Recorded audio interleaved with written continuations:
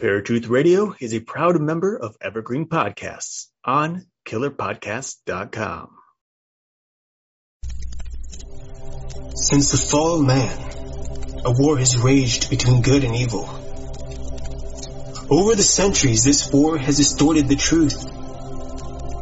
Now the truth is perceived as lies, and lies acknowledged as truth. To this day, the battle continues as we investigate and debate the truth behind the history and mystery of the universe. We are Paratruth Radio.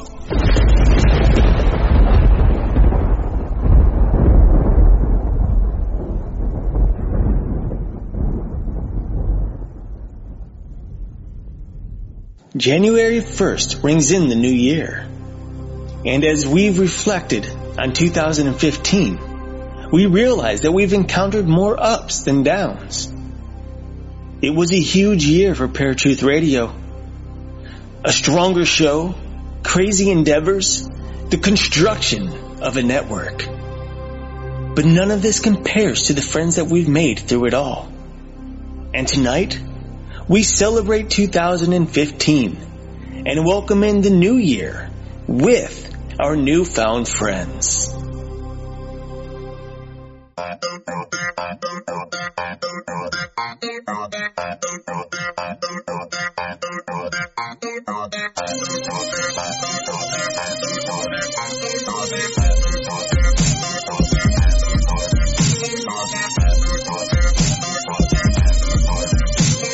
Now Paratruth presents the New Year's Extravaganza with special guests Scott and Heidi Linden of Talk Supernatural, Jerry Kozak of Ty Girl from God Radio,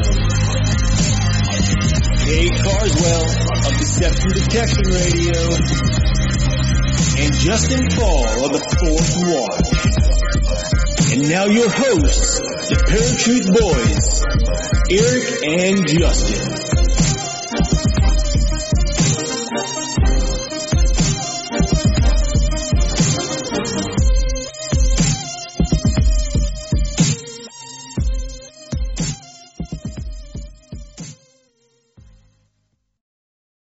All right, folks. Welcome to Paratruth Radio. As you heard, we have a great show for you guys tonight. It's our New Year's Extravaganza, and we are going to go to the line with our special guests for the evening. All right, folks, we have Justin from the Fourth Watch Radio. We have Kay Carswell from Deception Detection Radio. We have Jerry Kozak from Ty Girl from God, and we have Scott and Heidi Linden from Talk Supernatural. Welcome to Paratruth Radio, guys. What's up? Hey, thank you. How you actually should say welcome back to all of you, because all of you have been on the Paratruth Radio. So we are doing actually fantastic. Well, I should only speak for myself. I can't speak for Eric. But you can read my mind on occasion. We're family. It's okay. I can be in there. Psychic. Right. You know, even if you're wrong, I'll lie and say you were right. Family does. So everybody is here for the roundtable discussion, folks. As we said earlier, it's going to be an amazing show. We've got a lot of stuff to kind of dish out for everybody. To get started, what I wanted to kind of do was there's a question that was posed by a listener, and it's kind of directed towards sound effects. All right. It was directed kind of at Jerry, but I think we can all kind of go with this, and it'll roll a little bit from there. The question is from Terry Graham, and it said, "My question is for Ty Girl from God. When did she first know the path of the Lord was the path for her?" But I think that can kind of apply to everybody. But Jerry, since it was directed at you, we'll start with your answer. Great. Well, I'm excited to be on the show, and I'm very grateful for this listener to ask this question, starting with me. And I'll try to keep it as short and concise as possible, but yet explanatory, of course. A little bit of a challenge for me as I can get windy, of course. Anyway. You're already 30 seconds in. Okay, all right, I'm Just sorry. kidding. Okay, rewind. Okay, back to when I was a young girl. I was raised as a Buddhist, but I did not have any beliefs with Eastern mysticism or what have you. I just was a nominal temple goer. So my parents brought me to the temple and we would waiplop, meaning we would bow down before the idol or statue of Buddha. But I didn't pray to him or anything like that. I never saw him as God ever. Whereas a lot of my relatives do. When they say that they're praying for me, they're praying to Buddha. When they say that, they're worshiping God, they're talking about Buddha. But I never ever saw Buddha that way. Basically, I received Jesus into my heart as my Lord and Savior when I was 15. I just saw that Buddhism was an empty religion. It really didn't have any transformative power in our lives as a family. My mother unfortunately committed suicide when I was 12 years old in 1986, and there was some abuse of a minor nature in terms of some physical abuse and some verbal abuse and what have you between my mother and father.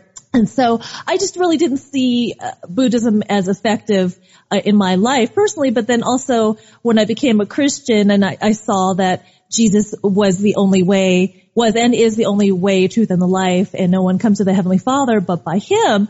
But however, in Christian friends' lives, I really saw transformative and regenerative power. I saw the fruits of the Spirit: love, joy, peace, patience, kindness, goodness, gentleness, faithfulness, and self-control. And I just knew that Jesus was the right path for me. And I also dabbled into the occult from age, I would say, 12 to 15 before I got saved. I actually read a book that was really pivotal in my life. I would say instrumental to coming to know Jesus. Was I was really into the occult, Ouija boards and tarot card reading and horoscopes and astrology and numerology and things like that. From a satanic standpoint, because I believe that there's biblical astrology and biblical numerology, and this was not biblical whatsoever. But I could tell that was giving an entry point to the enemy. I was depressed and suicidal, and I could tell it was from the enemy because of those occult activities, and plus also for some of the trauma that I had been through. Anyway, I was in my drama class, and I happened to see a book called Demons in the World Today by Dr. Merrill F. Unger, and it was a picture of an apparition behind this dude at this table. And I thought, ooh, what's this? Is it Stephen King? As I rubbed my hands together like the fly, you know?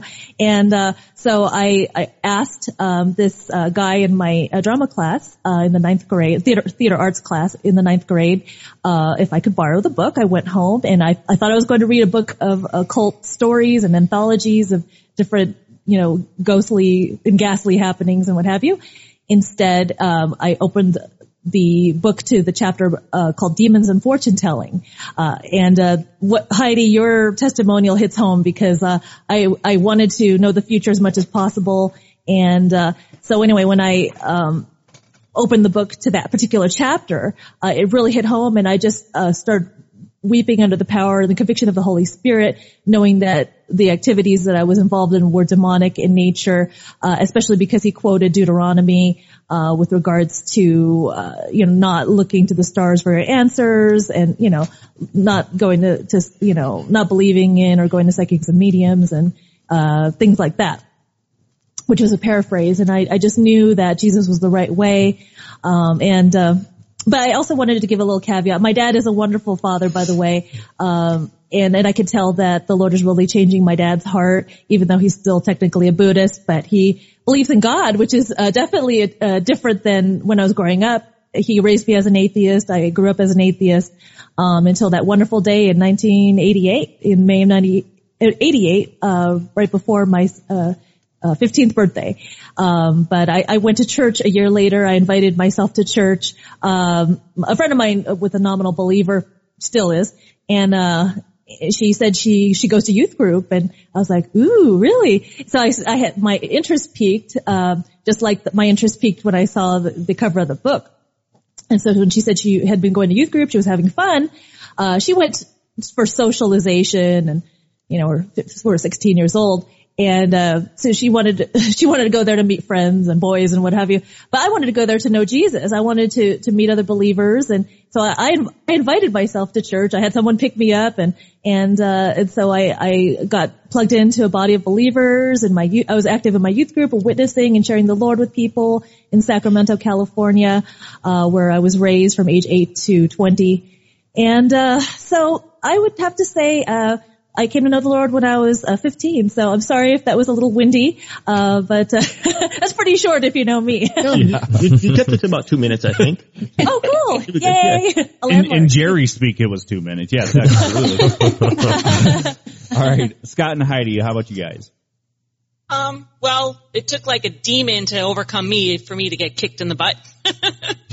But, I was heavily involved with the occult too, and I think I was about 32, was about many years ago when we were on an investigation trying to help somebody, and we thought we had all the answers and took a little bit of each religion and sort of made a little occult stew, I guess, and we were trying to help a client, and we had an issue where whatever was in that place overcame me, and I was unable to do anything physically, and everybody else saw what was going on, and it took them to read scriptures out of the Bible to get whatever was with me out, because nothing else was working. And at that point I realized that scripture seemed to be the only thing that was helping us at the time, and so that's the path we took. And I think it same sort of goes for Scott. No, for me, I always knew the Lord, and the Lord has always known me. Yes, but it still took me to help him. I helped you. Yeah, but I helped you. I helped you first. Well, without me, you couldn't have helped anybody. I'm bigger than you are. Now, kids. Yeah. All right, Kay. Wow. Well, I've known the Lord, believe it or not, since I was 6 years old, that I knew He was with me. And, of course, when I hit the teenage years, I did typical teenage things, and God just kept pulling me back. And God got me through some really difficult times, and I realized that without Him, I never would have survived. And He has really, really tugged at me for the last, I would say, 16 to 18 years. And I've just been on a mission to spread His word and praise Him and glorify Him. And through Jerry, I was able to get started in the radio, praise God. And Justin, I got to know him, and then, of course, Justin and Eric, and I'm just getting to know Scott and Heidi. But that is where mine all stemmed from when I was 6 years old. And I actually had a face-to-face meeting, and at the time I didn't understand the vision that I'd been given, of course, until I got older. And as I got older, God revealed the meaning of it to me, and I can remember it today just as well as if it happened last night. Detail for detail, the colors, the smells, just everything. So mine started at a very young age. I never did get into the occult, but I did act out and do other things that you're not supposed to do. You know, I'm a sinner, and I was saved by grace, thank God. Yep. So mine goes clear back to then. All right, Mr. Fall. Well, I was raised in a Baptist home. Parents loved the Lord, did everything they should have done, at least by worldly standards. And I got to a certain age, and everything that I've been taught, it just kind of faded away. And I fell into all types of worldliness and got real big into drugs. I was doing a lot of drugs and selling drugs, and that was just my way of life. Had a lot of demonic experiences, but I didn't understand that they were demonic. I just kind of took the rationalist view that, well, that's just life. These people are messed up. And I guess I kind of burned out all my wicks. Just trying all these different things in the world. I just burned them all out, and there was this giant void. And my parents were in New Orleans at the time. I was here at film school in Atlanta, and they sent me a CD series on spiritual warfare. And I'd never even heard of spiritual warfare at the time. And so I listened to it, and I felt like my eyes just got opened. It was unbelievable. I realized that there were demons, and this was before I really cut my teeth on the Nephilim and the Book of Enoch, and obviously comparing it all with Scripture. But once I started to learn that, my life changed. I realized that we were living in a time where there was demonic activity just soaring, and the majority of the population, whether they say they're Christian or not, the majority had no clue about these spiritual dimensions and the warfare that we're a part of. So that's where my whole life changed, started waking up to so many different topics. It was like a flood. I couldn't get enough, just constantly researching, praying, reading my Bible. And a lot of my friends would all want to come over and hang out and just talk about these things because they weren't hearing it anywhere else. And so after so many years, I just felt like I needed to start a podcast. So here I am now, years later. And again, this all happened about 12 years ago now, almost 12 years ago. And now about 2 years ago, I started the Fourth Watch on the Kapow Radio Network. They threw me a bone, and I did a pilot episode. They liked it, and they started putting a show up every week. And then we parted ways, and I've now been doing the Fourth Watch via the Fourth Watch Radio Network for a little over a year. But God totally changed my life when I learned about spiritual warfare, and I realized that everything that I've been doing in life was falling short, and I needed a Savior. And I learned that Jesus Christ was the only way to get to the Father. And I consider myself blessed. Awesome. All right, Eric, I think we've told our testimonial a couple of times, but Indeed. Let's try and make it super brief. We'll start with you. Okay. All right. Grew up Roman Catholic. The only thing I really learned then was communion and the Lord's Prayer. So not much. Eventually I started getting into all kinds of occult stuff due to Supernatural, the TV show.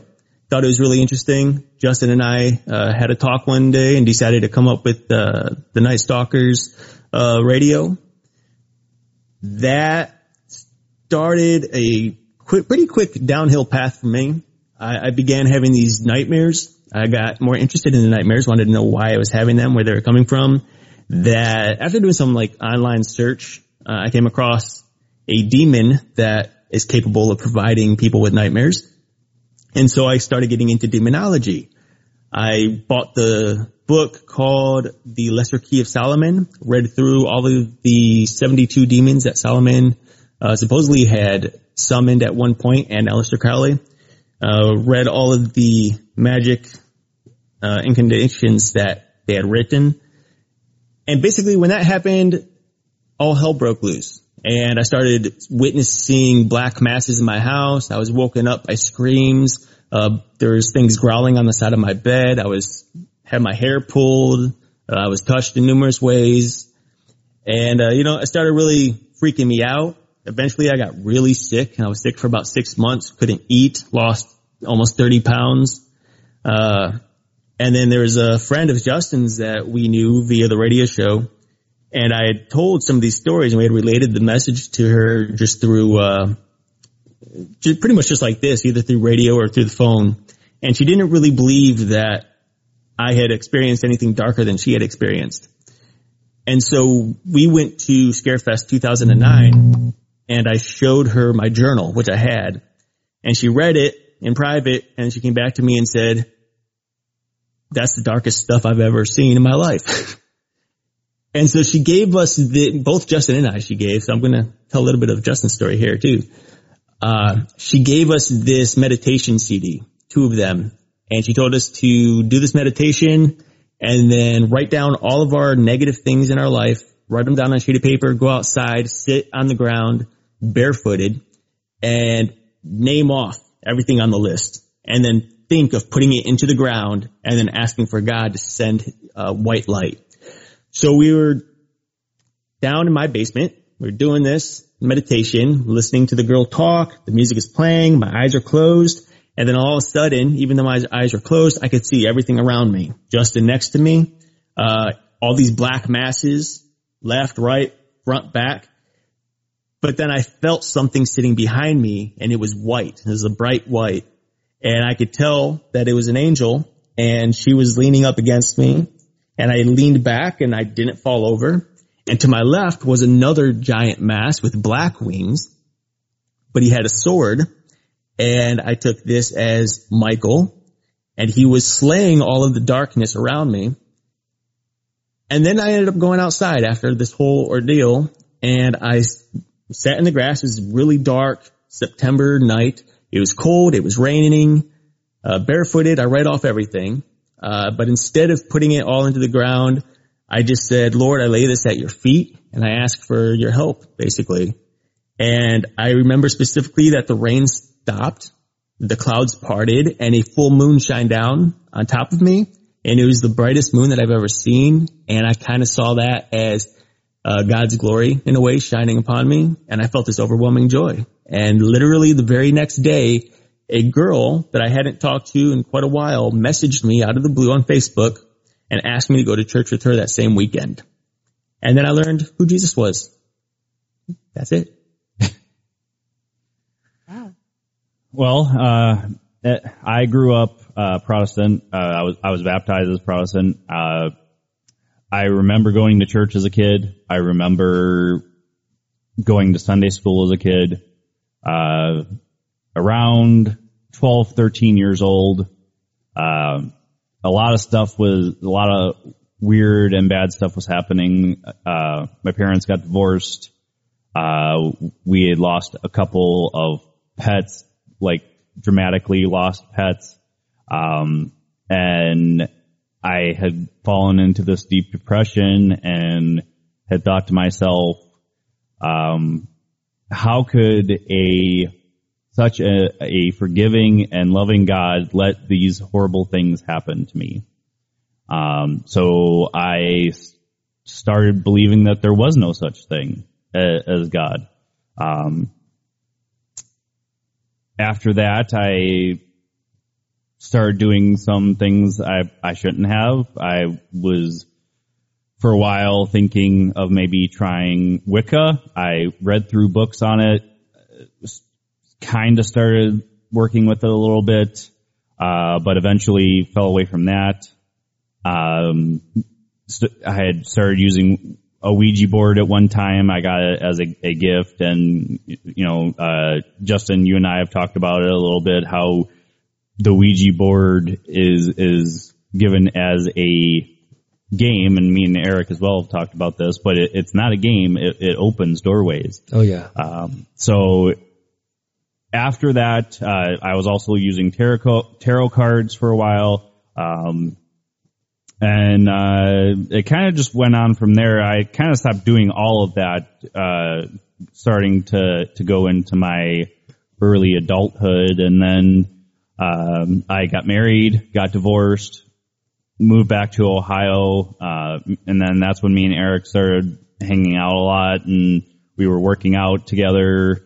And as he said, the one day we were talking and Night Stalkers was born. I do like to joke that it was over a beer, but I'm not joking. We were literally sitting, drinking beer, talking about werewolves and vampires, and we're like, we should do a show about this. So, it got into that, and, as Eric said, we had done this meditation. I don't remember having any type of visions of angels and demons around me at that time. I do remember feeling relieved after doing the meditation. But when I went to church with Eric, to the church that we were going to for a little while before I moved, the first time I went there, I had started praying as they had done the opening prayer, and I saw Jesus Christ or God. I'm not sure. I mean, they are both in the same, but I heard him say very vividly, audibly in my ears, I've always been here. I never left. And that's what started me believing that maybe there's something to this, and I just wasn't paying attention. So from that time on, I've been paying a little more attention more and more. So that's what kind of got us all both Erica and I started on the podcast as well. We've been doing podcasting off and on for going on 6 years, right, Eric? Yeah, almost 7. So, we started with Night Stalkers. We were on Blog Talk Radio. We went to a network, ended up falling away from each other. And then he started Forgotten Truth. I started Parasite Radio. And then eventually we both stopped doing both. And then Paratruth Radio was born, with the encouragement of my fiance Shelly, and Eric and I had kind of talked about it off and on every so often, and Eric would be like, no, man, it's one of those things that I don't want to have to worry about doing it every week and all this. And then eventually it got to the point where we're like, are you ready? Eric's like, yep, let's do it. And that's how pretty much because he annoyed me. So I was like, fine, we'll just do it. So, that was actually the next question I was going to lead into. Justin, you kind of answered it. We kind of answered it. But the question is what got you interested into podcasting? So we will go to Kay to start this off. Well, a lot of people, they've heard it, but I know there's just as many and more that haven't. But I was raised as an only child, and about the age of 4, I started listening to the radio, and I found that I enjoyed talk radio. It was a lot of company. I may not have understood everything that was being said, but I was fascinated with it. And I've continued to listen through my entire life, and Art Bell was a pretty major part of that. And as I got older, then of course John B. Wells that sat in, and I had prayed to God, if you would like for me to share your word and your ministry, Lord, please make a way. And I'd gotten to know Justin Fall, and 3 days later, though, Jerry had messaged me that she needed a co-host on the Full Fledged Show. That she was filling in on one night a week. And this was 3 days, and God answered my prayer. And, I wanted to have a ministry. I'd heard Justin, and I really enjoyed his show because he was giving the truth, and he was talking about God and just getting the word out there. And that's basically how I got interested in doing the podcast, because it's a wonderful way to share God's truth. And a lot of people, they need to be fed. And if you're not out in there in a church building, which you don't always find God in a church building, but there are people that are hungry for the word. And when God touches you and you ask him to fill you with his word to share, that he will do it, and there will always be a way that he will make. So he started out working through me and then putting Jerry into my life. But even before Jerry was Justin, and it just kind of all worked out. Everything that has brought us all together to the point where we're sitting at now and talking, it's all supernatural. Amen. It just the way that we have all been brought together, there is no competition. We work together for God's glory and speaking the truth. And that's basically how I got into it. I just started at a very young age, and only God knew that I would end up with the opportunity to get to do it. Absolutely. So praise God. Yeah. Praise God. Well, since you brought up Supernatural, we will go to Scott and Heidi. Well,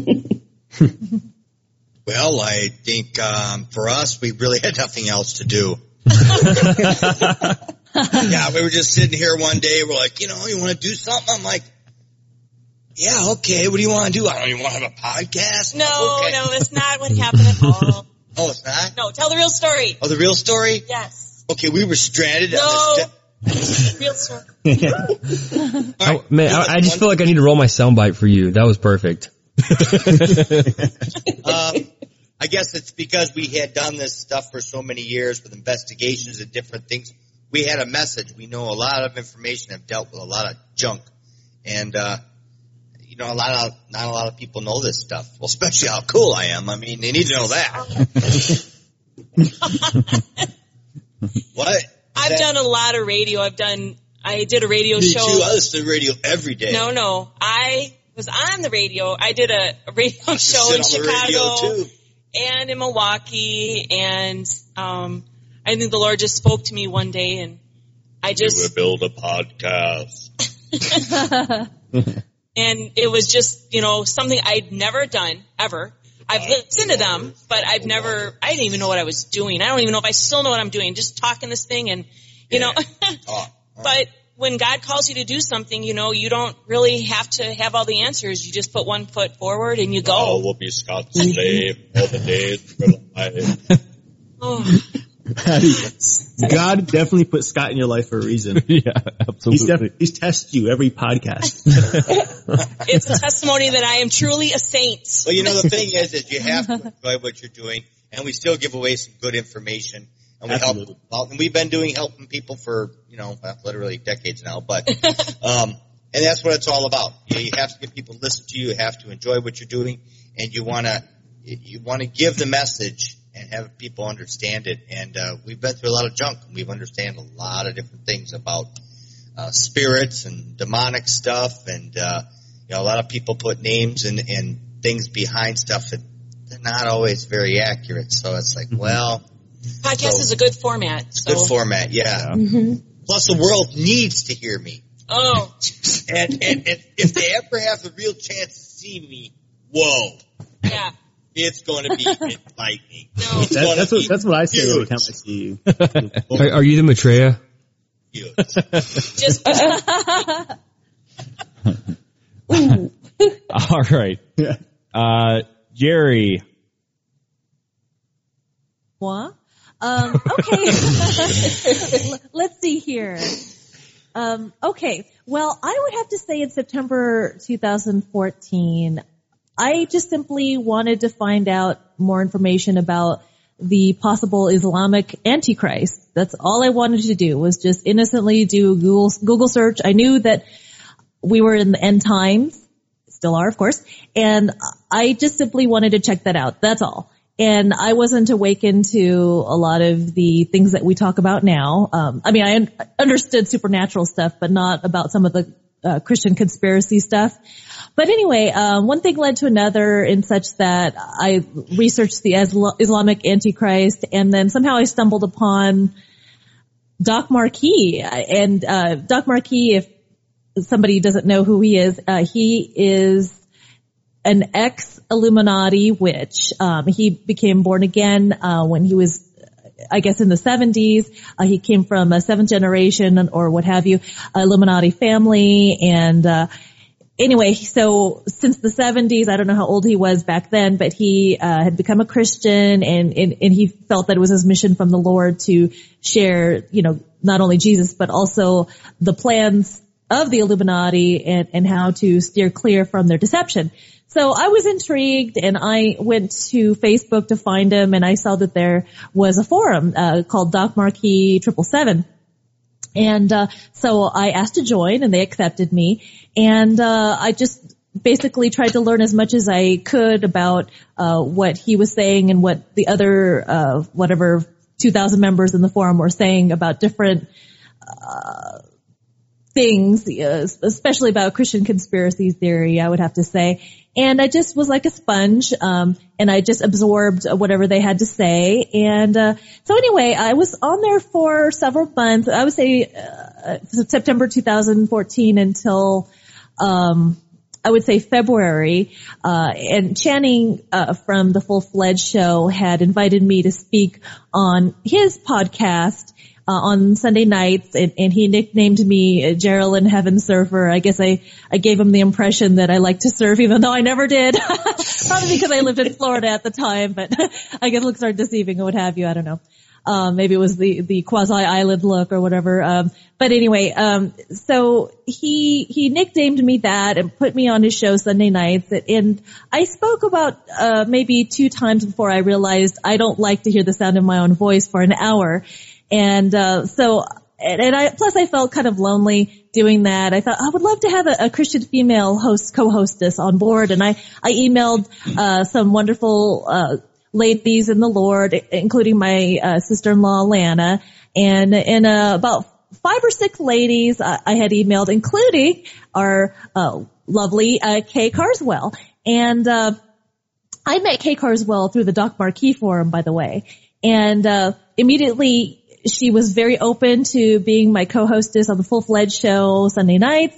And we talked on the phone. It was just an immediate connection and clicking. Mm-hmm. And we just felt the confirmation and witness of the Holy Spirit in our hearts that this was the right thing to do. And so she and I had hosted maybe 6 to 8 radio sessions there. Then we felt the Lord open the door for us to have our own show called Deception Detection.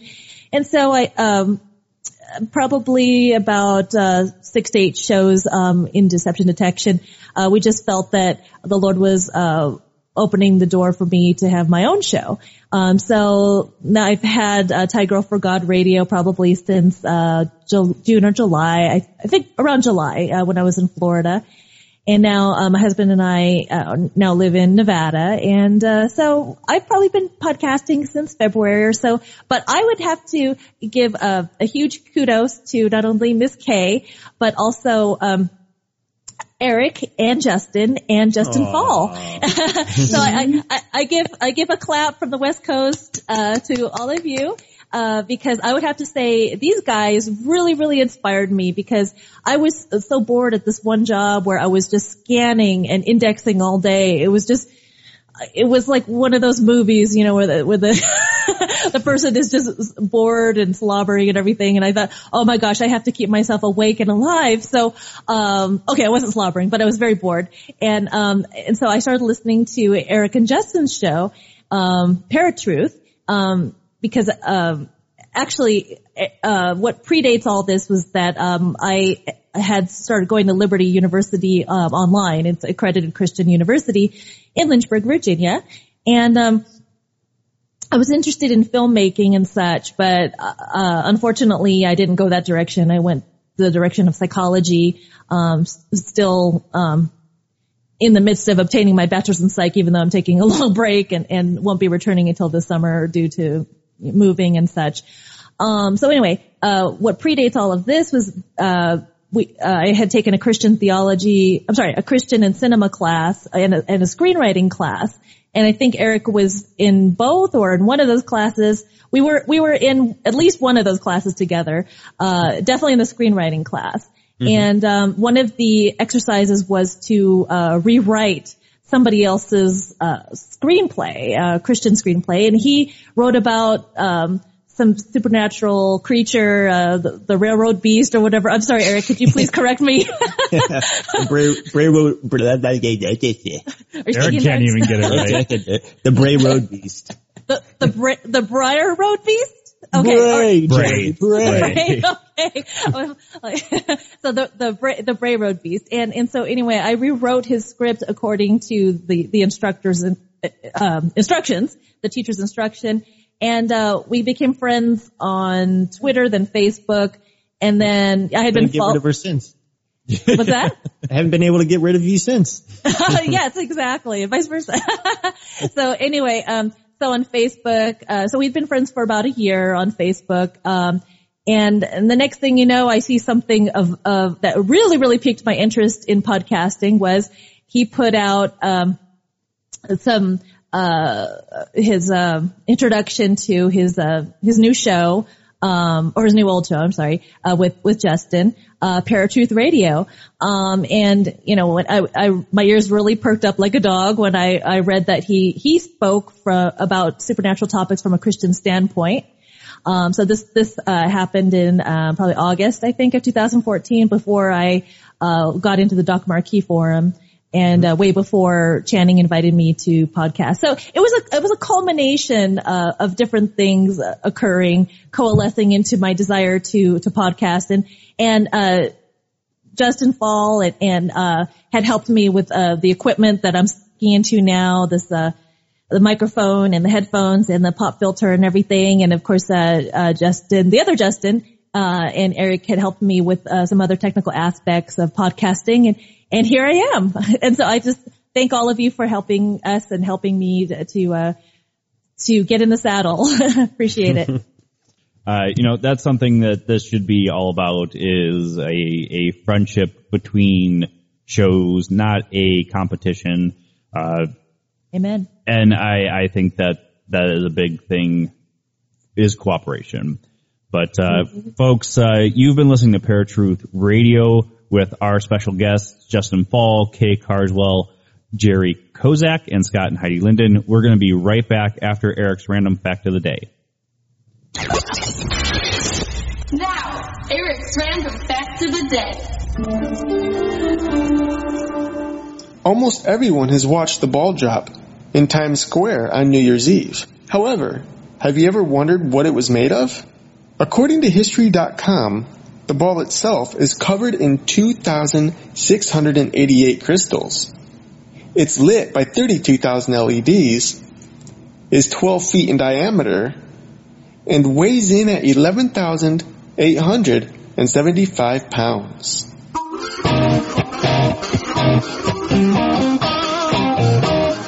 This was Eric's random fact of the day.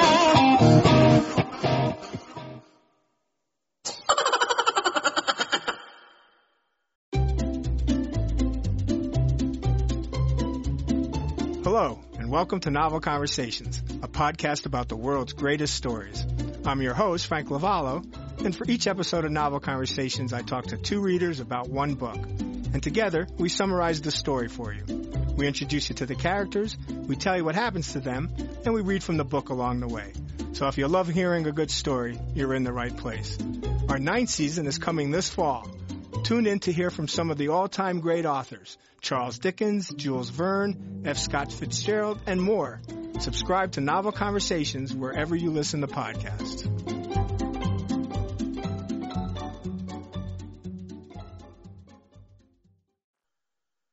All right, folks, welcome back to Paratruth Radio. My name is Justin.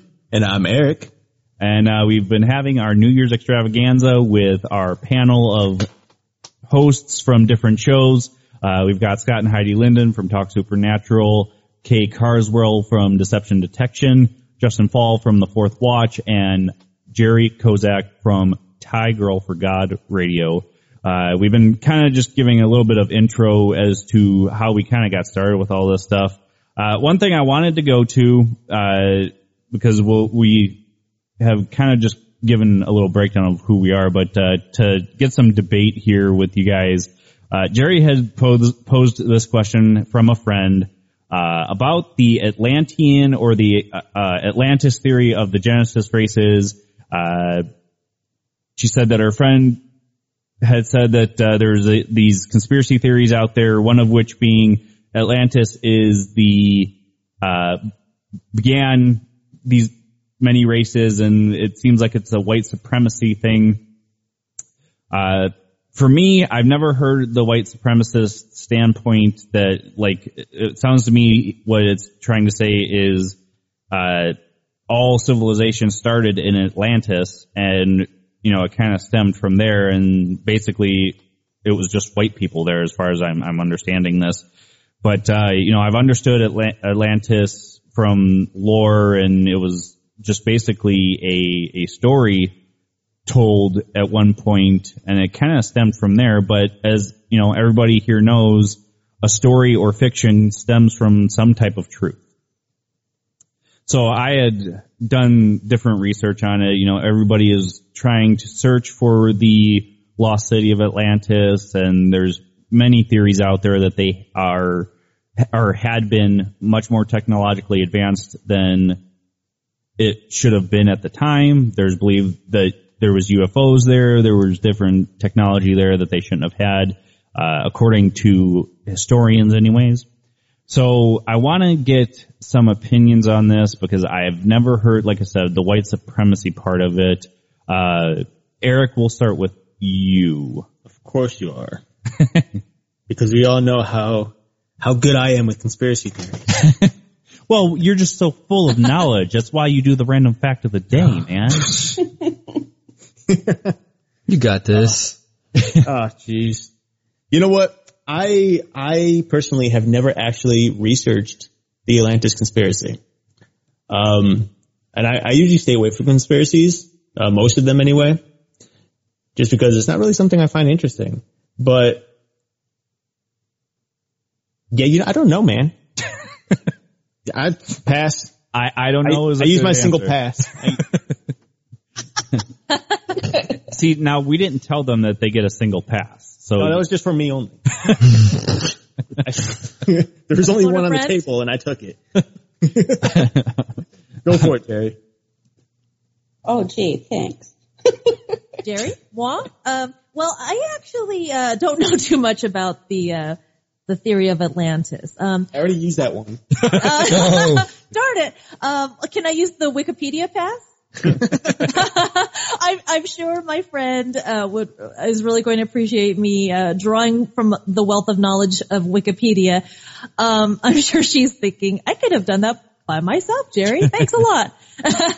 Well, okay, I'm not exactly sure why the theory of Atlantis is somewhat racist. The only thing I could find while I'm skimming through my iPhone on Wikipedia right now is that it sounds like the root races initially in Atlantis were Mongolian and African and such, and then had evolved.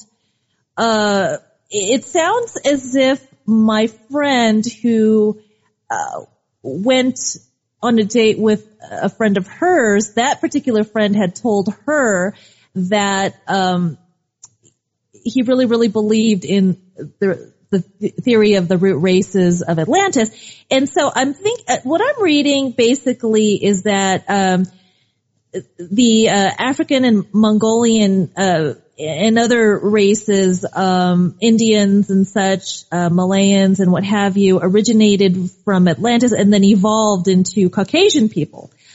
So I think that's why my friend thinks it's racist. It probably is. Whereas, according to the Bible, it says that, that Eve was the mother of all living. Adam and Eve were the mother of all living, and they procreated, and and the children came along and such. I saw a beautiful painting by Akian Krameric, and she is a Lithuanian painter, a prodigious painter. She started painting when she was 6 years old, scenes of Jesus and heavenly things, and she felt the Lord laid on her heart to paint Eve, who was the mother of all living. That's what the Lord spoke to her heart. So she painted Eve, and she looked like she had a little bit of each race: Caucasian, Asian, African, Indian, Latino, and such, and that would make sense, versus, the blonde hair, blue eyes, or or even just the black hair and pale skin, of, what we normally see Eve as.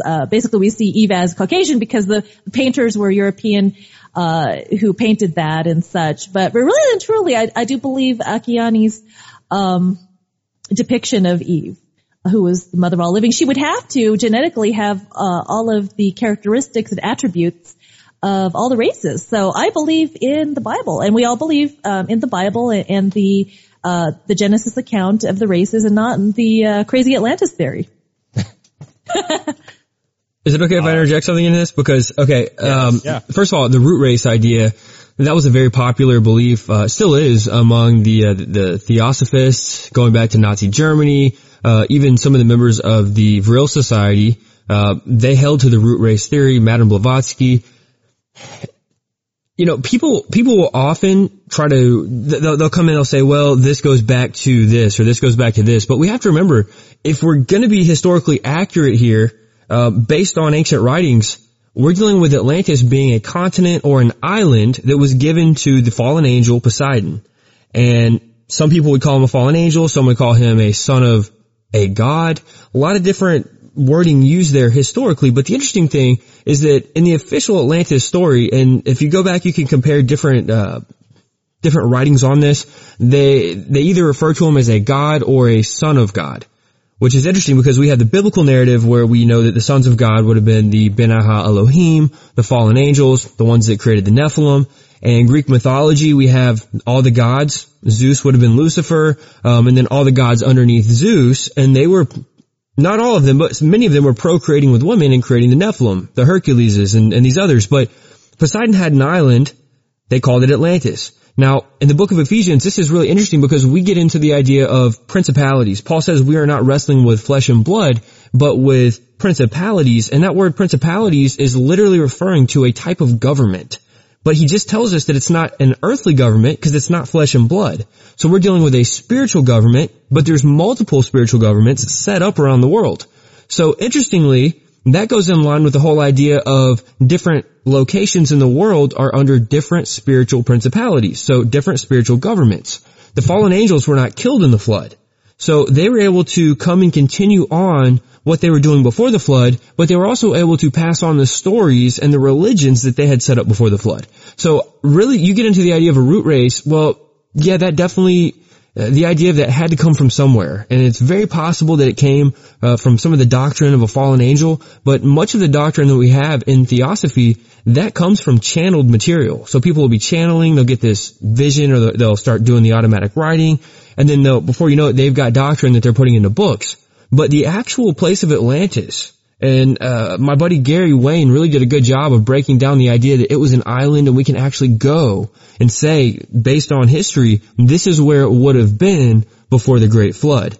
So Atlantis was not only a big island or a continent, many people call it a continent, but we're talking about a place that was like an epicenter of major technology, Nephilim nobility bloodlines. It was set up in a way that would always be remembered. And Poseidon had to have been pretty high up when you're dealing with the fallen angel hierarchy because he was set up with his own principality. So I just want to throw that in there, just a little tidbit of the history of Atlantis. I do plan on doing a show on Atlantis, going a whole lot deeper, breaking down a lot of the theories. But, you know, people are going to say stuff like that about the root races. I mean, that really, it goes back to the idea Hitler was a big subscriber to the root race from what I've studied, and he believed in the Aryan race, that they were the best. Right. And that would have been a type, that would have been one of the types of the root race. Because I forget how many were total listed there. I know Wikipedia probably has them listed, but in reality, the Aryans, they said the Aryans were the people that were coming down. Like I believe the fallen angels that were appearing to Hitler, and they were appearing to the Vril Society and Himmler and all these others. I think that they were very possibly fallen angels that were just taking on a certain form, appearing to be that of a root race. Because we all know at the end of the day, if there's any truth to the root races, they would have to be some sort of hybrids. Because there's nothing in Scripture about them. I mean, all we have in Scripture is about Nephilim. We've got the fallen angels and the Nephilim. So I tend to believe, my opinion on it, is that the root race theory, if there's any truth to it, it's all based on different types of hybrids that were created. But I don't know if I would connect that to Atlantis. That's kind of, in my opinion, that's a little bit of a stretch.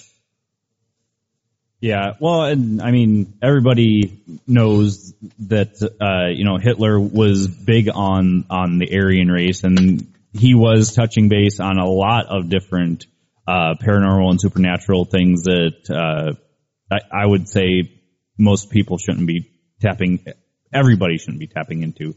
But I had kind of heard that too, that they were kind of not only stemming from that, but also searching for Atlantis on top of that. All right, Kay, how about you? Do you have anything to interject on that? Well, to be honest, that's an area I've never really studied. So I'm going to excuse myself from this question because I don't want to give people the wrong information because I'm totally blank on it. All right. How about Scott and Heidi?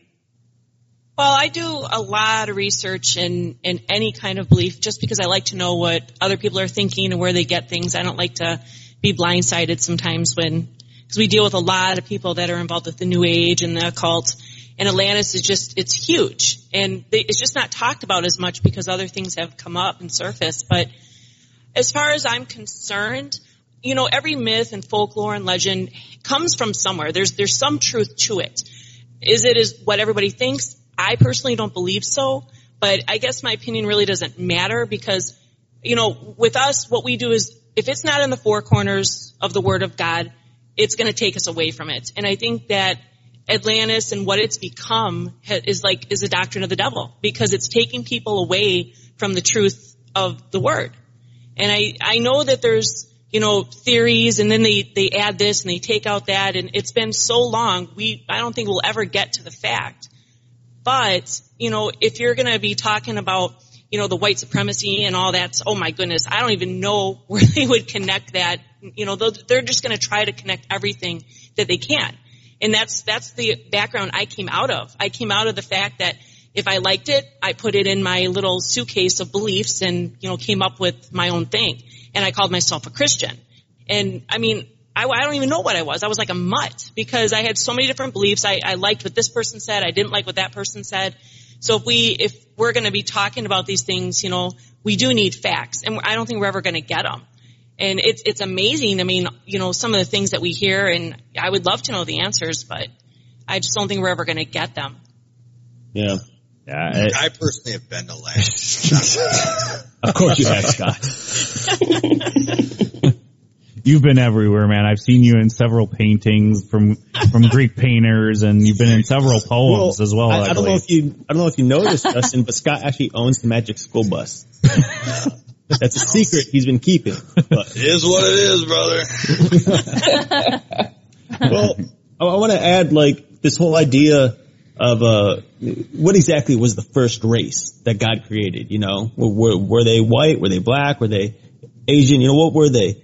There's a lot of debate as to, and I see this a lot, especially in certain areas throughout the country where there's segregation.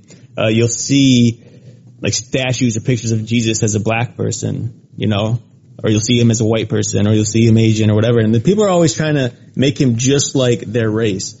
And the truth is, we don't really know what color he was or what he looked like. We're not supposed to know. And as for Adam and Eve, obviously there's no way to know what they were exactly, what color they were or what they looked like or anything like that. But the one theory that I came across in some of the studies, biblical studies through school, and it has to do with the whole idea of Noah and getting the animals on the ark, because God had 2 of each kind of animal. Now, if we had 2 of each kind and every branch of that kind, because we know there's a number of different types of cats, a number of different types of dogs, and bear and spiders and so on and so forth, they wouldn't all fit on the ark. But instead, he took 2 of each kind, so you have 2 cats, 2 wolves, 2 birds, or whatever. And somewhere in there's a recessive gene. And I think it would be the same way with Adam and Eve. Whatever race they were, they had a recessive gene, which ultimately produced all the races that we have today. How exactly that works, I don't know. But God planned it out so intricately that he only had to start with 2 people that were possibly the very same, what we consider race, even though I don't believe God believes in race whatsoever. Right. And that recessive gene just so happens to create us as we are today, and how many people there are.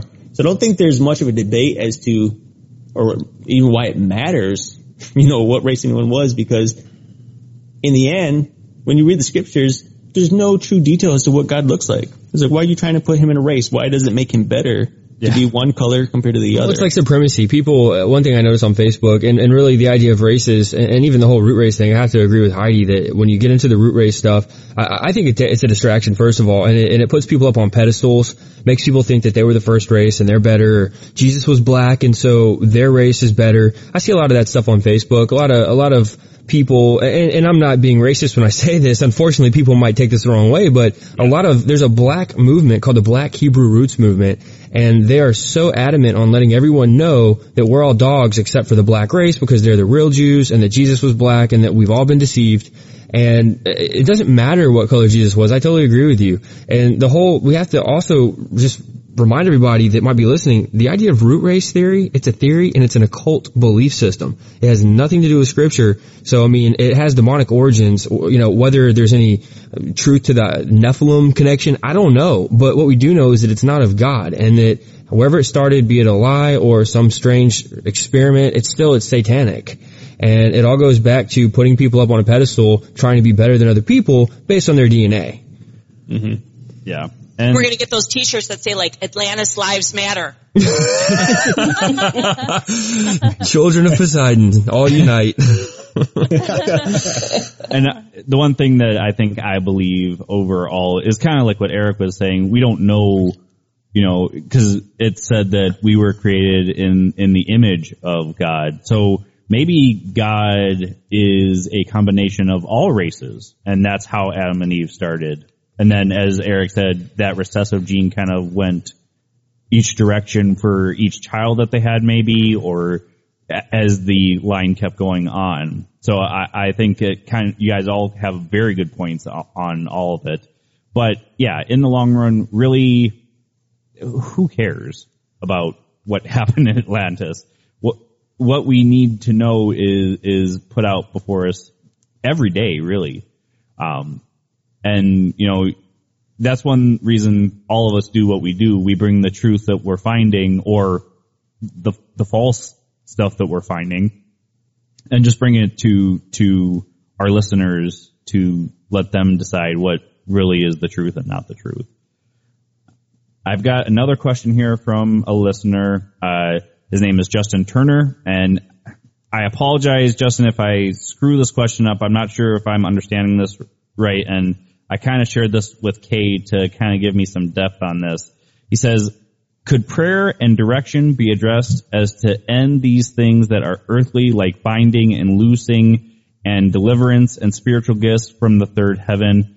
Kay, I'm going to give this to you because you kind of explained it to me, and see if you can shed some light on this. Well, I hope so. The wording is a little bit difficult, but I believe that he was just looking for a way that we can call on God, because supposedly God's, where his throne is in the third heaven. And the third heaven is above where the stars are. The first heaven is considered on earth. Then you've got the second heaven, which is considered to be the atmosphere. And then the third heaven is the universe.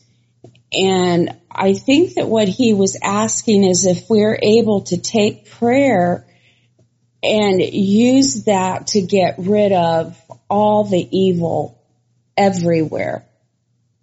That there's evil that exists out there as well as here, but I believe also in other dimensions that it can go into. And I believe prayer can reach everywhere, that we're not limited. We can pray, and whatever we pray for, as long as we are sincere and it's in line with what God expects of us, then that prayer will be answered if it's his will. But there are no limits to what prayer can do, because God has given us the power. Jesus says right in the Bible that when he leaves, he is going to send his comforter, and he gives all the power that he had to us. So we are able to use prayer to get rid of the evil. We just have to really believe, and it has to be sincere. And the Bible also states that when two or more come together in his name, that God is in the midst, and he hears every single prayer. And I don't feel that we have any limitations as far as the heavenly realms of how far the prayer can reach. And that is just what I took from that question. We can battle Satan in every single realm. Okay. I hope that answered. Yeah, that's the best explanation that I can hear so far. Anybody else got any insight on this for him? Well, prayer is extra dimensional, if you really want to get into those terms. When Christ died and rose from the grave, he defeated death. He made an open mockery of defeat to all the demons, to Satan. And that defeat was done outside of time. I think that's important for everyone to understand who might be wondering about this. There is no power on this earth that's demonic that hasn't already been defeated in eternity. That's what's so beautiful about this. It's hard for us to wrap our heads around some of this stuff sometimes because we're living inside of time. But when we really think about it, we're given the power that Christ left us with. We're filled with the Holy Spirit. That's God inside of us. We've got certain power, and the Bible talks about certain gifts that the Holy Spirit will come upon you that you can even operate in these last days. And I don't believe that the gifts stopped. I think that that's a conversation for another time because I think there's a lot of counterfeit gifts out there that are being operated in churches. But regardless, there are real gifts. The Bible talks about it. But when you pray, sometimes you have to fast as well in order to overcome certain demons. The Bible is very clear. There was a situation where the apostles were trying to cast out a demon, and afterwards Jesus finally had to come and do it, and they didn't understand, why couldn't we do it? Why weren't we able to do this? And some demons only come out with prayer and fasting. So again, you're dealing with prayer is our ultimate weapon, but we also have to realize that it's the prayer of a righteous person. I believe it's in James it talks about that. A faithful prayer of a righteous person. That's what we have to live, a life where we're filled with the Holy Spirit, a life where we're seeking the Lord, and that we're not constantly falling into sin that's going to put a wedge between us and the Lord's protection. But prayer is our weapon, and the Word of God, that's the ammunition. So, our faith is based on the Word of God. That's our sole understanding of God. That's what He's given us. So, prayer is, goodness gracious, if somebody's going to go into a deliverance situation, they need to be fasted and prayed up. Amen.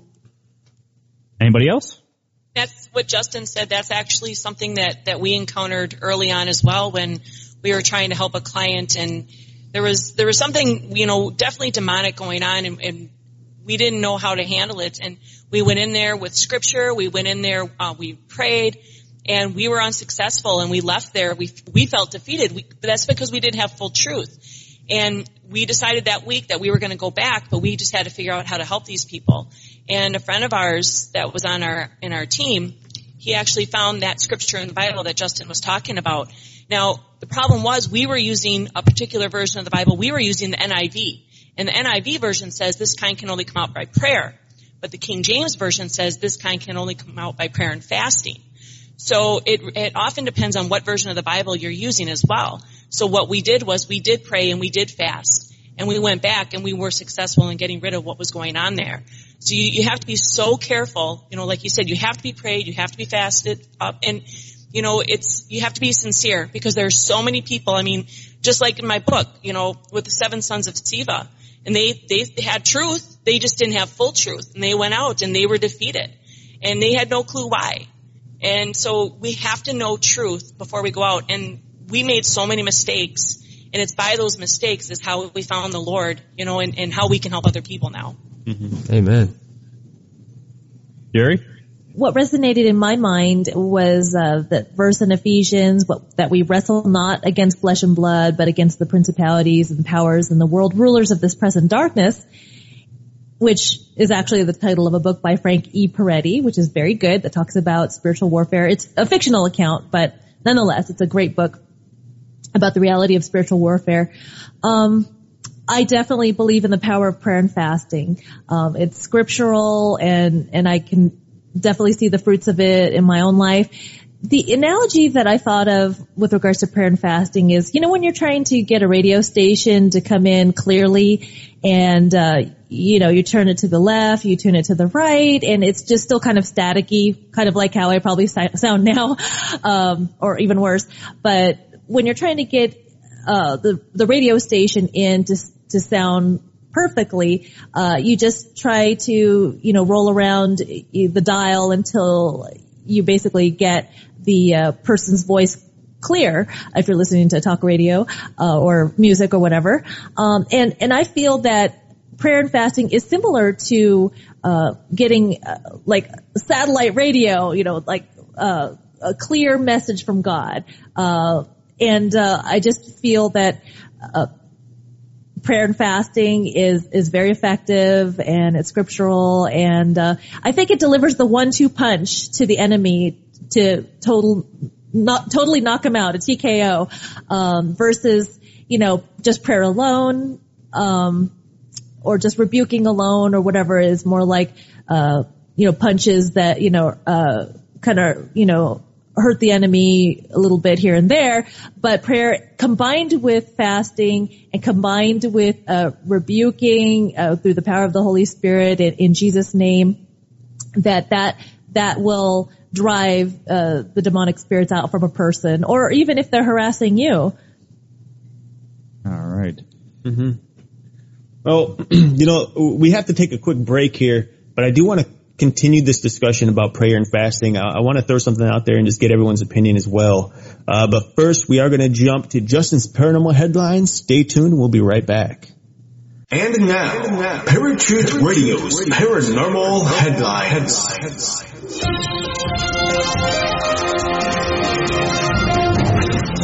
How's it going, Parafans? Justin here with your paranormal headlines. And these headlines are from unexplainedmysteries.com. Castaway is sued over cannibalism claim. A man who survived 438 days adrift at sea is being sued for $1 million over claims that he ate his companion. Fisherman Jose Salvador Alvarenga and his friend Ezequiel Cordoba had set off from Mexico on a 2-day fishing trip all the way back in November 2012. But when the pair ran into difficulties, they found themselves adrift in the Pacific with little in the way of supply. Alvarenga was eventually rescued over 14 months later near the Marshall Islands, a distance of 6,500 miles from his original starting point. He had managed to keep himself alive throughout his ordeal by eating fish and birds, as well as by drinking rainwater and the blood of sea turtles. Cordoba, however, was not so lucky, and after just 4 months had unfortunately succumbed to the effects of living on a diet of nothing but raw meat. No trace of his remains has ever been found. Despite Alvarenga's insistence that he had never turned to cannibalism, Cordoba's family is now understood to be suing the castaway in the belief that he had eaten his shipmate to stay alive. According to reports, his family members are requesting the sum of $1 million over the incident. The case comes just days after the release of a book detailing Alvarenga's ordeal. I believe that this demand is part of the pressure from this family to divide the proceeds of royalties, said his lawyer, Ricardo Cucalan. Many believe the book is making my client a rich man, but what he will earn is much less than the people think. Siberian City wants a cat to run for mayor. Residents in Bernal have become so fed up with politicians that they've resorted to voting for a cat. The bizarre turn of events came about after an unofficial online poll run by a social media website resulted in 91% of the votes being cast in favor of an 18-month-old cat named Barsik. The peculiar outcome is thought to be the result of growing public dissatisfaction with the political system following a string of high-profile corruption cases in the region. People don't know who to trust anymore, said Yevgeny Kuznetsov, a pensioner who lives in the area. They have come to the conclusion that they can't trust the authorities. Officials from the country's current opposition parties have welcomed the cat with open arms and consider the result to be a form of protest against the way regional politics has been run. Barsik is planning to outline his position on the pressing political issues of our region, said the administrator of the social media site responsible for the poll. It could also boost the city's tourism industry. Like it or not, Barsik is part of the political establishment of the region, and he will not give up on his political ambitions. And this has been Justin with your Paranormal Headlines. This was a segment of Paratruth Radio's Paranormal Headlines.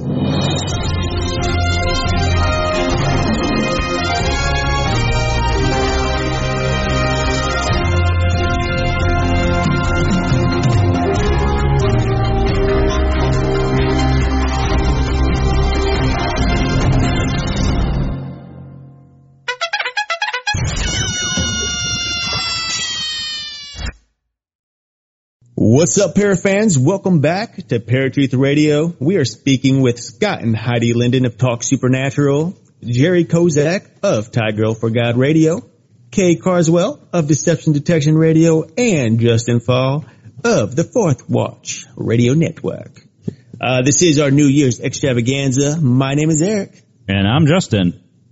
And right before break, we are talking about prayer and fasting. There is something quite important I want to bring up because many times over, I know I'm one of these people in the past. I always did this, and there's a lot of people these days that don't quite understand how to pray or fast. A lot of people think that if you just, Catholicism in particular, you say a couple of Lord's Prayers and a couple Hail Marys, you're forgiven of sin. You get a book of prayers, you read those prayers, you're good. You're talking to God, you're fine. The truth is, that's not the truth. Personally, in my opinion, and based on Scripture, prayer always has to come from the heart. It should be something that you come up with, and it shouldn't be repetitive. Oftentimes, even today, I still fall into repetitive prayer, especially when I'm saying grace before eating a meal. And that's often because of my own selfishness, and I'm hungry that I just want to get through the prayer quickly and eat. And so I often catch myself saying the same thing over and over. And that's something that it's a fault of my own and something that I'm working on.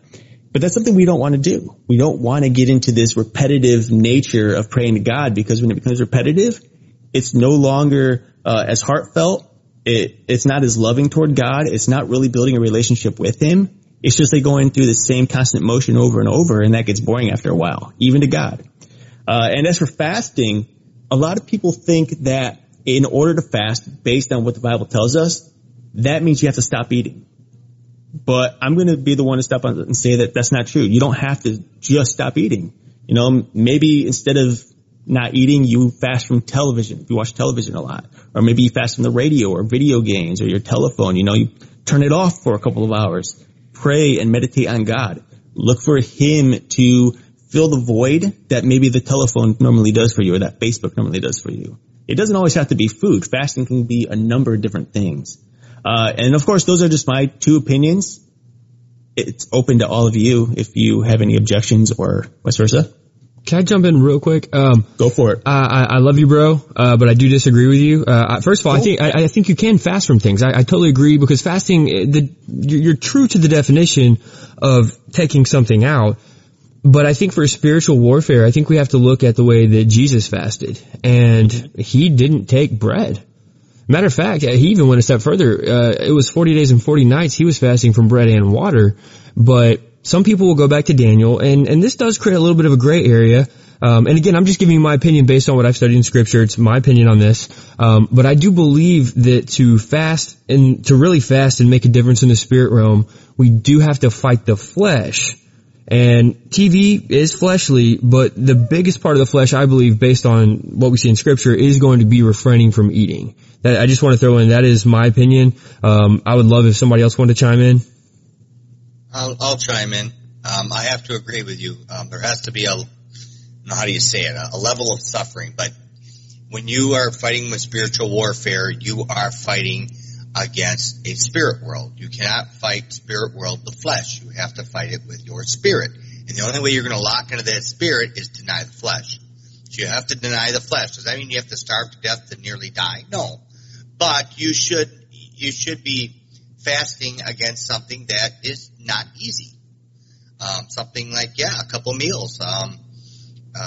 Maybe for some people can fast 2-3 days, and that's when that spirit's really going to wake up. Unless you've actually gone a couple days fasting like I have, will you know that weakness of the flesh? But the spirit, your dreams will become very vivid. A lot of your mind will work a little bit different. So, you do.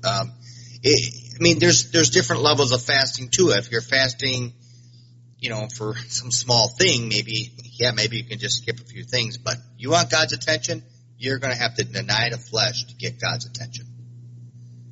That's the way I see it. Mm-hmm. Do you mind if I chime in? Go ahead. Go for it. What about a combination of both of your viewpoints? Both meaning Justin Fall and Scott, as well as Eric's viewpoints. I think that it's important to deny the flesh, to deny our sinful nature, carnality, etc., through fasting of food and or water for a period of time. But of course, not to the point of death, like you said, or starvation and what have you. But also to deny ourselves of worldly pleasures. Do we spend a lot of time on Facebook? I know I do. Less time these days, because sometimes it can be really unproductive, especially, these little, you can get into these debates that could go hours on end and what have you. So whatever you spend a whole lot of time in versus spending time with the Lord, whether if you're fast Facebook and social media or television or video games or what have you, I think it's important to do both, because you can't fast and pray with abstinence from food without abstaining also from media. So that's kind of a combination of the two viewpoints. So my psychology degree is coming out a little bit. So anyway, just my 2 cents worth. No, I totally agree with you, Jerry, too, because, there's times too where, I always have to follow suit by what Jesus did. So that's my starting point. But at that point, then I would go into prayer and ask God, what else can I do, or what else should I do?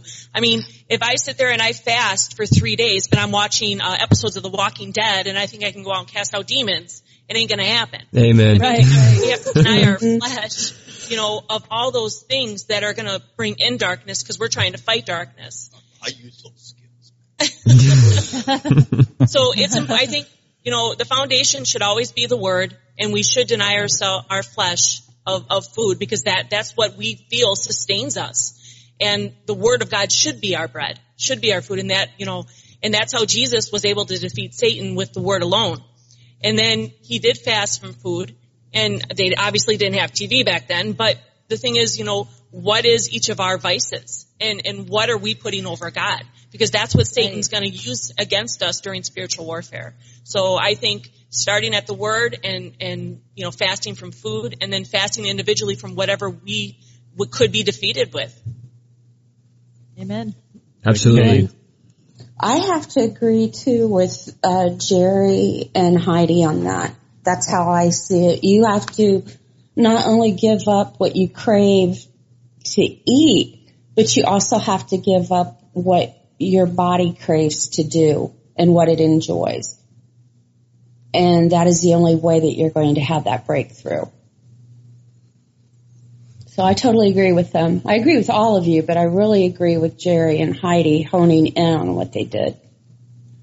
All right. Well, I will openly admit that I do not follow the Bible as much as I probably should, but as naturally as that comes to a lot of people, I have a hard time doing that. But with that being said, I find myself almost every day fasting from something. Maybe not prayer all the time, but I will just naturally, for no reason at all, I will not be hungry. I will just go through an entire day not eating, or most of the day not eating. And I try to unplug regularly.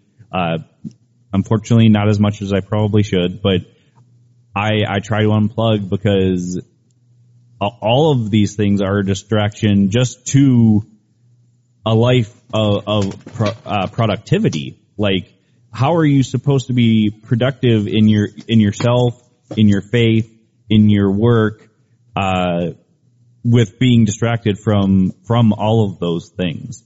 So I kind of agree with everybody on this. I truly believe that at some point, whether it be just a couple hours a day, or if you want to take a day or two to fast from something, or if you want to call it unplugging, if you want to call it not eating, whatever you guys want to call it, I believe that we should all be doing that, just because, first off, it's brain overload if you don't unplug every once in a while.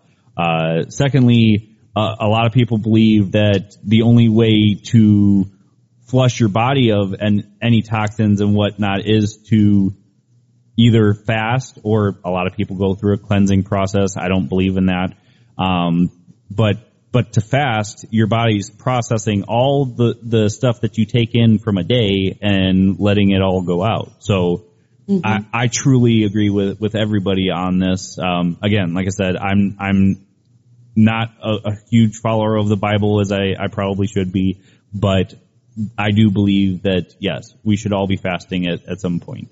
But one thing I want to comment on, Justin, that you mentioned, because at the beginning, I know you didn't mean it this way, but at the beginning you had said, sometimes you fast more so than, you fast more than you know, because there's times where you're just not hungry and so you don't eat.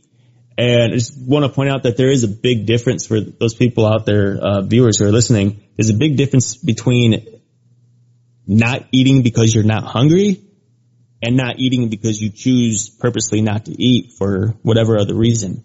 Because when you're not hungry, obviously you're very content. You have no reason to rely on God whatsoever. But when you're purposely choosing not to eat and you start to hunger for food and you pray to God for the contentment, for help, and then you just start relying on Him and focusing on Him, that's when your prayer life starts to strengthen and your bond with Christ begins to strengthen. And so as you continue, and I don't know if any of you here talking with us have witnessed this as well, but there's sometimes where you can go 3 or 4 days, and once you get to that point of, the third day or the fourth day, it becomes a whole lot easier, and you're not even that hungry anymore. That first day is the worst. Oh my goodness. By like 8 o'clock at night and like your roommates are eating.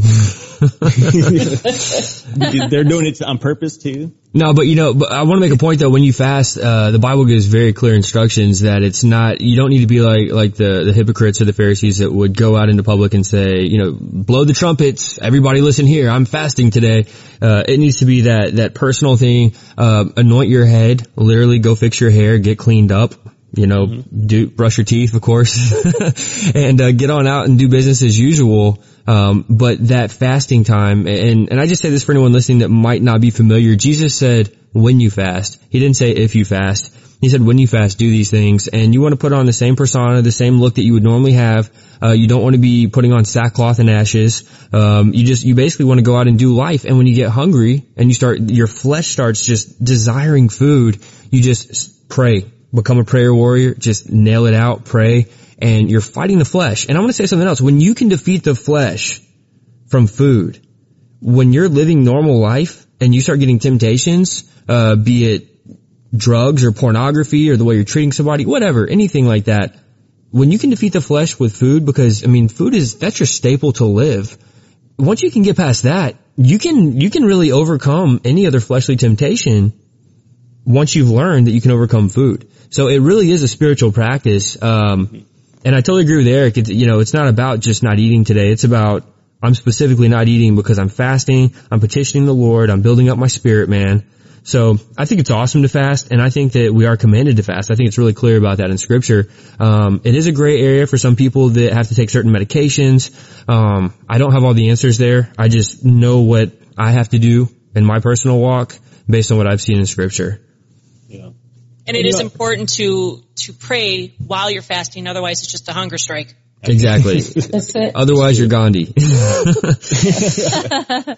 Oh, and one more thing I want to add, because, there's a lot of like minds out there. And, with our whole discussion here about fasting and how God commands us to fast, Jesus commands us to fast. It's something we should be doing. Just because you don't fast does not mean you lose your salvation. Fasting. You're going to hell if you. You're gone. I like this guy. You're in, and your arms are late. Apparently, we have God on the radio with us right now. You got to have a purpose for these things too. I understand what was being said too about the idea of sometimes just shutting down some media, or shutting down, just kind of clear your own mind. Maybe not a distinct purpose for God, or just a little shutdown for yourself, which is good. But when it comes down to actually working with spirits or demons, or trying to help somebody, or get God's question, you're going to have to fast with some food, some water, and maybe some of that other stuff too, a combination or whatever. But there needs to be a rising of the spirit and a falling of the flesh, one way or another, no matter how you do it. Amen. Mm-hmm. Amen. All right, folks, we are coming close to the end of the show here, so I wanted to give everybody really fast to tell everybody where they can find all of you guys. We'll start with Justin. Justin, you were just talking. Well, I can't give my own information out because otherwise it would be pointless to have you guys on the show. So okay, I just want to take the opportunity first of all to say that I watch King of the Hill. Okay, now if I'm fasting, I'm not going to watch King of the Hill, but there's this hilarious episode called Bobby Goes Nuts, and Bobby's a little kid. Now, can I do this? Can I just do this real quick? Sure. Okay, it's really cool because Bobby is getting beat up by everybody. He's getting bullied around. And so he goes to the YMCA to get self-defense classes. All the classes are filled. He ends up getting put in a women's self-defense class. And they basically teach the little guy to yell at the person, the perpetrator, say, I don't know you, give me back my purse, and then kick him between the legs. And it's hilarious because he's like going around doing this like the whole episode. And he's a boy. Let's not forget that. But I've seen this episode. Can I just play my soundbite? I made this for a ringtone today. Go ahead. That's my purse. I don't know you.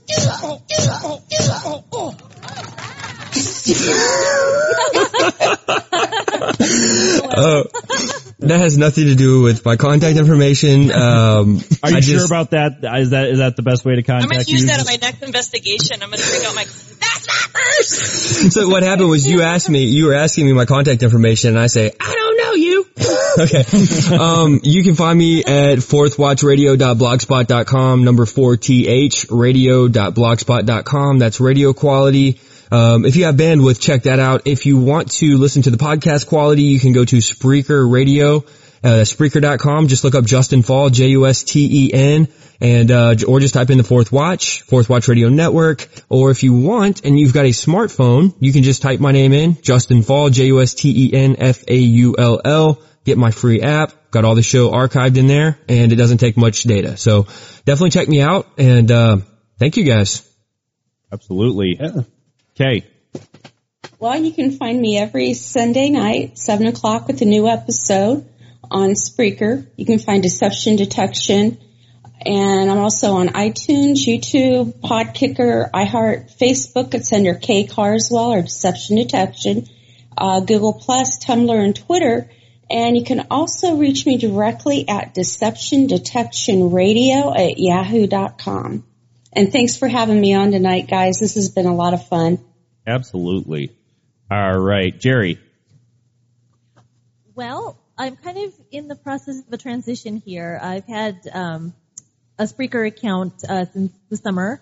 And right now it's at Spreaker.com/THAIGIRL 4 GOD. And so that's my temporary Spreaker account. And the reason why I say temporary is because I am very blessed and grateful and honored and privileged to have been requested invited by Eric and Justin from Paratruth Radio to be part of their network. So they're starting Paratruth Radio Network as of January 1st, and they invited Yay, praise God. They invited me, and they invited Scott and Heidi Linden of Talk Supernatural. And so for right now, you could find me on like I said, Spreaker.com/TyGirlForGod, or you could go to my YouTube channel, which is YouTube.com/TyGirlForGod. Although I do warn you that you might have to sift through some unlikely animal friend cat and dog videos and such. But for the most part, if you click on my videos, then you'll see the various YouTube videos that were created from the Spreaker account and such, and some other funny videos. But anyway, so those are the two ways you can find me. But after January 1st, you could find my podcasts on the very awesome Paratruth Radio Network website. I believe it is paratruthradio.com, or is it going to be a different website, guys? We're actually we're gonna be switching everything over. So once that happens, we will let everybody know that the new website is up. The new Spreaker is active, which it basically will be. I'm just switching stuff over. So you will be able to find Ty Girl for God on there, and all of her old episodes will be uploaded, as well as her new stuff as she starts to upload, guys. All right, Scott and Heidi, for right now, where can we find you? You can find us at our SWAT Spiritual Warfare and Truth website. It's EPH612SWAT.com. And our podcast, Talk Supernatural Radio, is at tsradio.net. Heidi, you made it through another entire radio show with him. Congratulations. Wait till I stop. I gotta say, you guys, it's nice to meet y'all. I've heard about you guys, and I've seen you on Paratruth, so it's nice to make y'all's acquaintance. Yeah, too. But I do want to give you guys just a little bit of criticism. I'm looking at your picture here, and your microphone looks like it's made out of paper. Only the picture, the real thing's here. Sorry, I was just playing. Sure. I will build you a paper microphone that will exceed all paper microphones. You're gonna need one big enough for Scott, though. His mouth. That's my purse! I don't know you!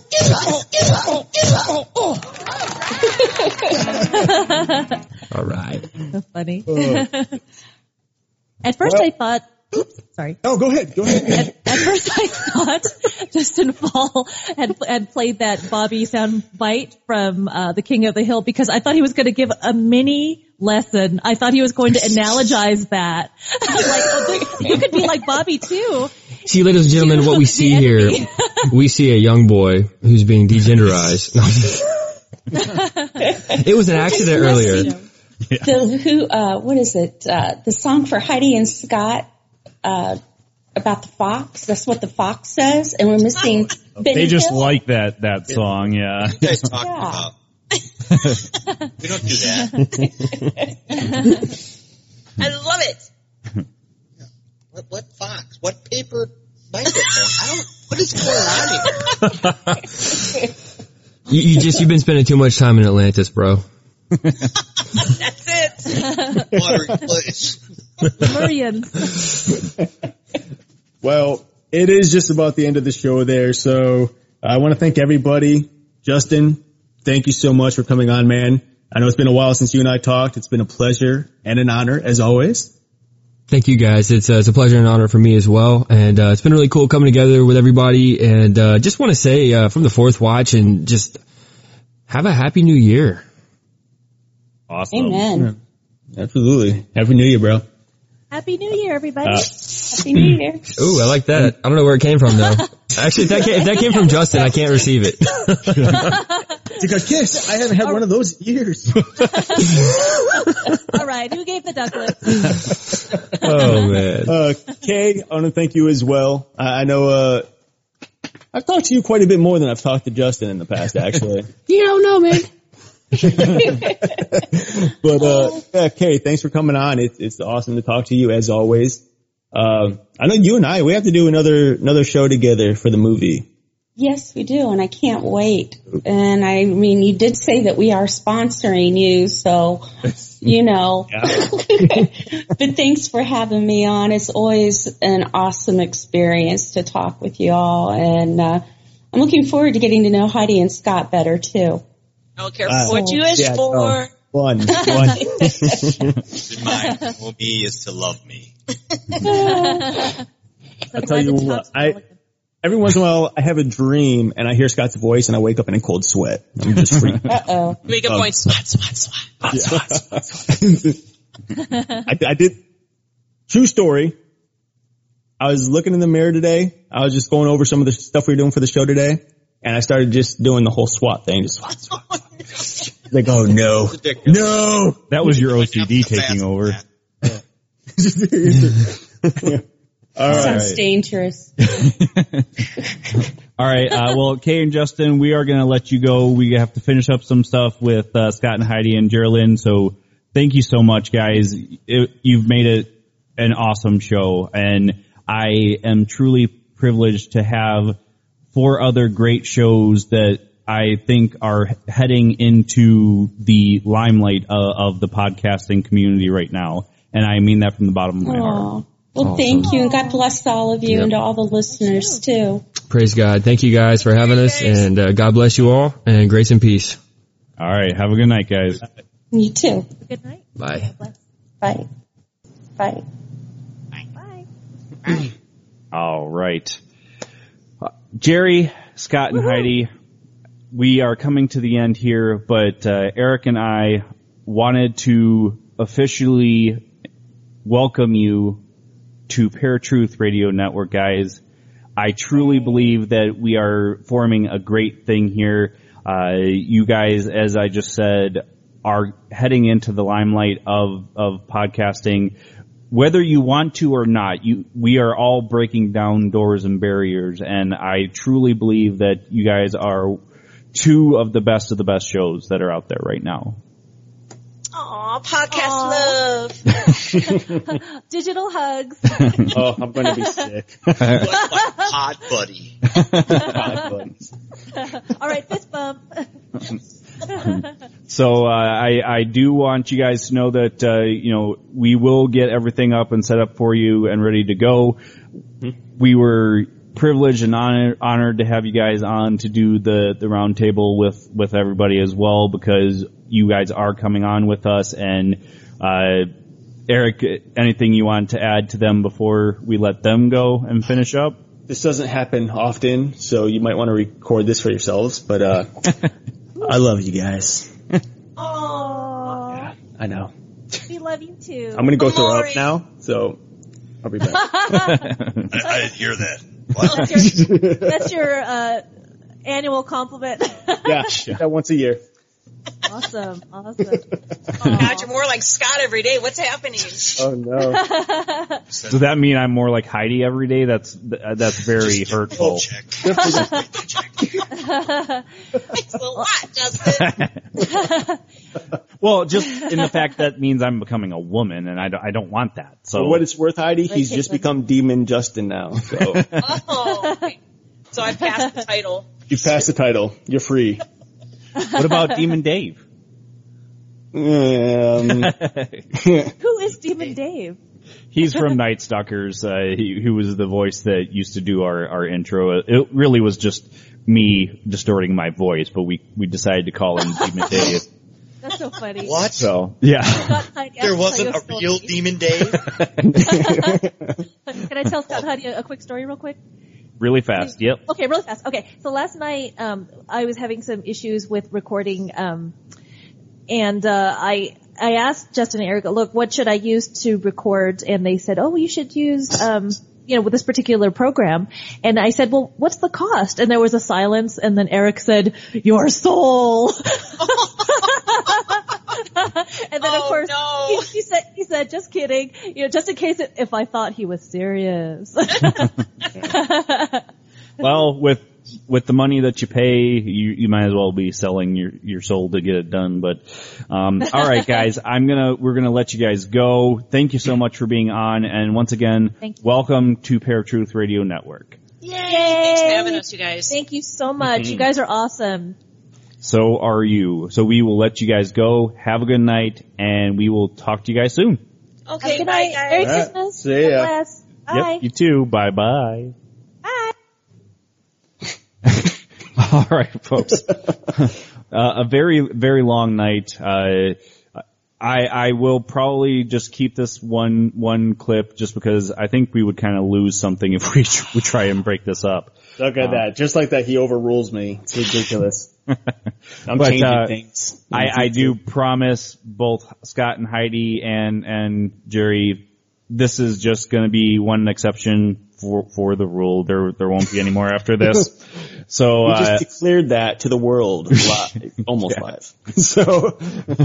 So folks, I am blessed and honored to be ready to bring Paratruth Radio Network to you guys. I know Eric is excited as much as I am. So any big announcements for you there, buddy? Nothing in particular. Okay. No, just I think it's been a great year. This is pretty much kicking off. This show is kicking off the new year for us.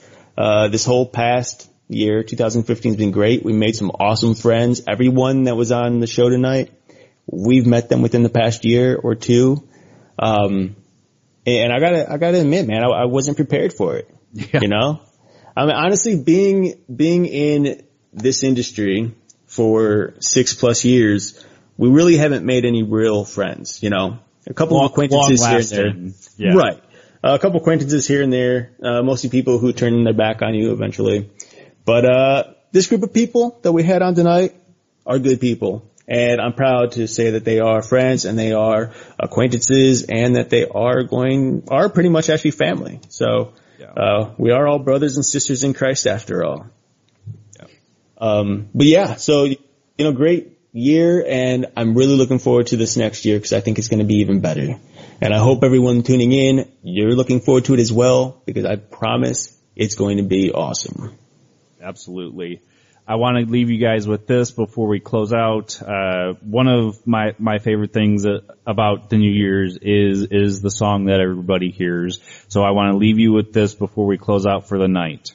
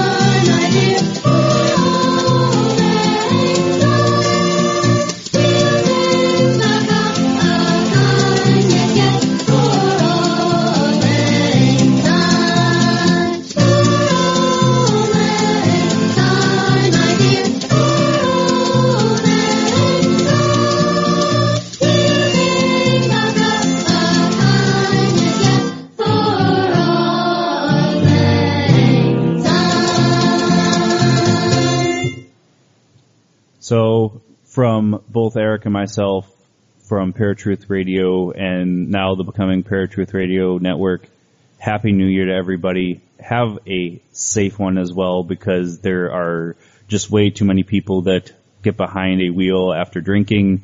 Too many. And sometimes just way too many people that get behind a wheel, period. True. Just keep it safe. Keep it happy. That's all we got for you guys this week. Mm-hmm. But until next week, guys, you'll find us same time, same channel. My name's Justin. And I'm Eric. Peace. If you enjoyed this episode of Paratruth Radio and you would like to listen to it again, or are interested in listening to any of our past episodes, then you can listen to them on HD at our website, paratruthradio.com. And you can also find us at Stitcher, Blueberry, TuneIn, iTunes, Spreaker, and YouTube. And of course, like us on Facebook and follow us on Twitter for brand new updates of our show every day.